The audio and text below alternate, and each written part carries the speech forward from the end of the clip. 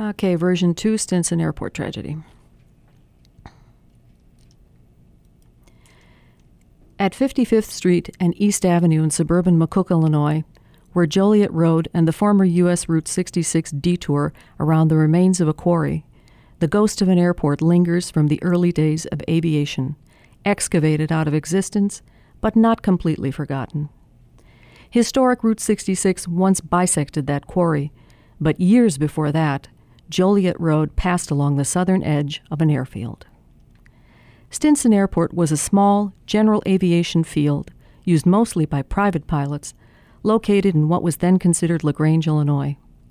Stinson was one of several small airfields that dotted the outskirts of Chicago during the 1920s through 1950s. It opened with 2 grass runways sometime during the 1920s, but the exact date is long forgotten. For most of its life, Stinson Airport was busy enough and unremarkable, serving professional pilots and airplane enthusiasts. But one summer's day in 1930 brought the most unwelcome form of notoriety. What began as a stunt by a spoiled little rich girl ended in death. Had it not involved a fatality, it would have been grist for a screwball comedy of the decade. But someone did die, and it was anything but funny. 19-year-old socialite madcap Mary Farney was both wealthy and adventurous.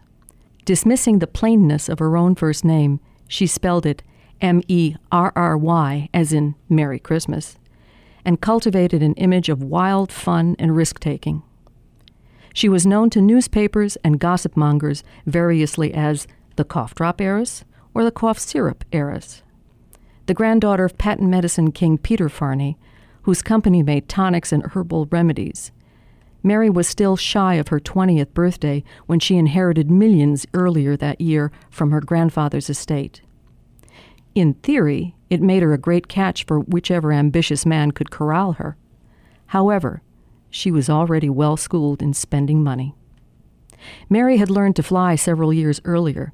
Back then, at the start of the Great Depression, flying was an endeavor only for the rich or for those who could make a profit from it. For Mary Farney, it was sport. Not unlike marriage would be later on. Among the services offered to aviators and non-flyers at Stinson Airport was instruction in parachuting for beginners. Madcap Mary took it into her head to learn skydiving. On July 6, 1930, she headed out to Stinson Airport. That sunny midsummer day would mark her first skydive. She took off in an airplane piloted by L.F. Klein, but the record makes no mention of anyone accompanying her. Did she decline the help of an instructor that day, or did no one offer to accompany her and check out her gear as the plane rose into the air? Was there even an instructor available that day? The news reports didn't say. What they did say was that the aircraft departed Stinson without incident. When the plane reached an altitude of 1,000 feet, Mary Farney prepared to dive. When she jumped, however, her parachute got tangled on the plane's wing. She was left hanging beneath the plane, unable to free her chute. Klein, the pilot, immediately saw her situation but couldn't do anything except circle the field. Hundreds of onlookers gathered around the airport and gaped at the sight of the dangling woman. 2 other pilots happened to be at Stinson that day, Charles Bud Geiger and Bruno Schustek. Geiger was a local pilot. Schustek had flown for the German military and was now a member of the Illinois Glider Association. Without any standardized procedures to guide them, the 2 men set about concocting a midair rescue strategy. Their plan was simple but dangerous. Geiger would pilot the plane, and Schustek would crawl out of the plane down a rope and attempt to free Mary's parachute. There was as much risk to Schustek hanging from that rope as there was for Farney dangling from the wing, but no one else had a better idea. Jumping into a plane, the 2 men sped into the air. Geiger carefully maneuvered his craft into position above Klein's plane. Schustek then lowered himself on a knotted rope to Farney's side. At this point, both were hanging about 600 feet above the ground. The crowd below watched, mesmerized. Accounts differ at this point. No one knows exactly how long it took or just how it happened, but Farney's parachute was freed and she dropped safely toward the ground. Some reports suggested that the parachute freed itself. Others said Shustek managed to detach it. However it happened, with Mary Farney now parachuting to Earth, Shustek tried to climb back up to his own craft. But he had been exhausted by his efforts, and instead slipped and fell 600 feet to his death in front of horrified onlookers.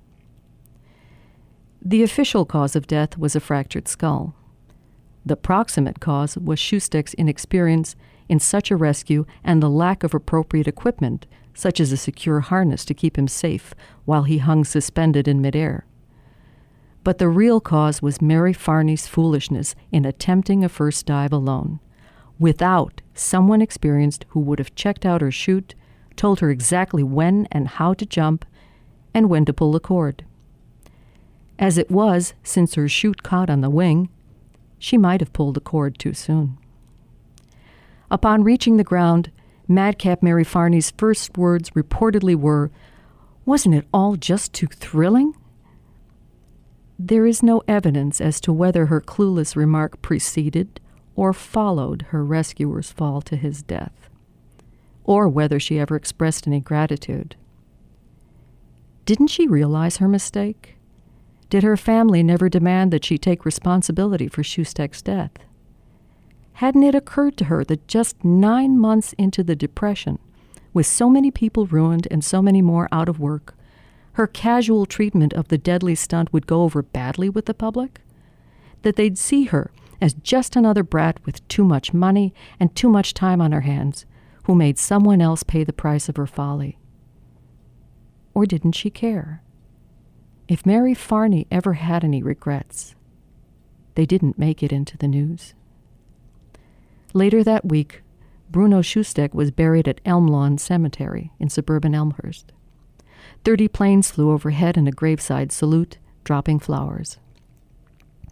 3 years later, in 1933, as the Depression worsened, the American Legion and the German consulate held a second ceremony, which included another overflight and flower drop. At that memorial, a small marker was supposedly placed on his grave. No marker is present today, however, and the cemetery office has no record of a headstone or any other marker ever having been on the grave.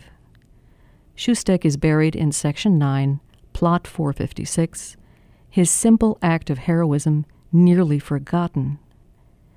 The newspaper reports also don't say whether Mary Farney ever made it to either of those services. It wouldn't be the last time that the heiress used really bad judgment. Several years later, she had a romance with a Nazi diplomat and had several so-called passport marriages as part of that pursuit.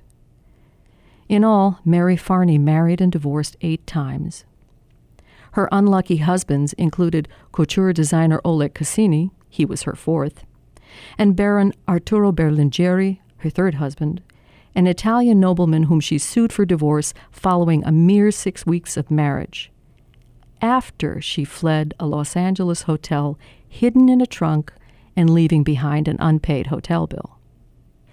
Despite her headline-grabbing youth, by middle age, Mary Farney had fallen into obscurity. She died alone in March 1974. Stinson Airport lasted through the 1950s as its use dwindled. By 1960, the airport was gone, replaced by the Vulcan Materials quarry that occupies the site today. U.S. Route 66 was decommissioned in the mid-1970s locally, having been replaced by Interstate 55. Quarrying had so reduced the stability of the roadbed, however, that the section of Joliet Road going through the quarry was eventually closed and detoured north and west of the site. Last year, the state of Illinois accepted a multi-million-dollar settlement from Vulcan Materials for the undermining of Joliet Road and damages to local governments and enterprises for the loss of business from its closure. Not that many local businesses have actually received any of the money yet. Today, Stinson Airport is remembered by historians, former neighbors, aviation buffs, and the pilots who used it. As for Madcap Mary Farney, if she's remembered at all, It isn't because she was one of a long line of misbehaving celebrities, though she was that, but because her 15 minutes of infamy cost a brave man his life. For the Illinois Geographical Society, this is Maria Traska.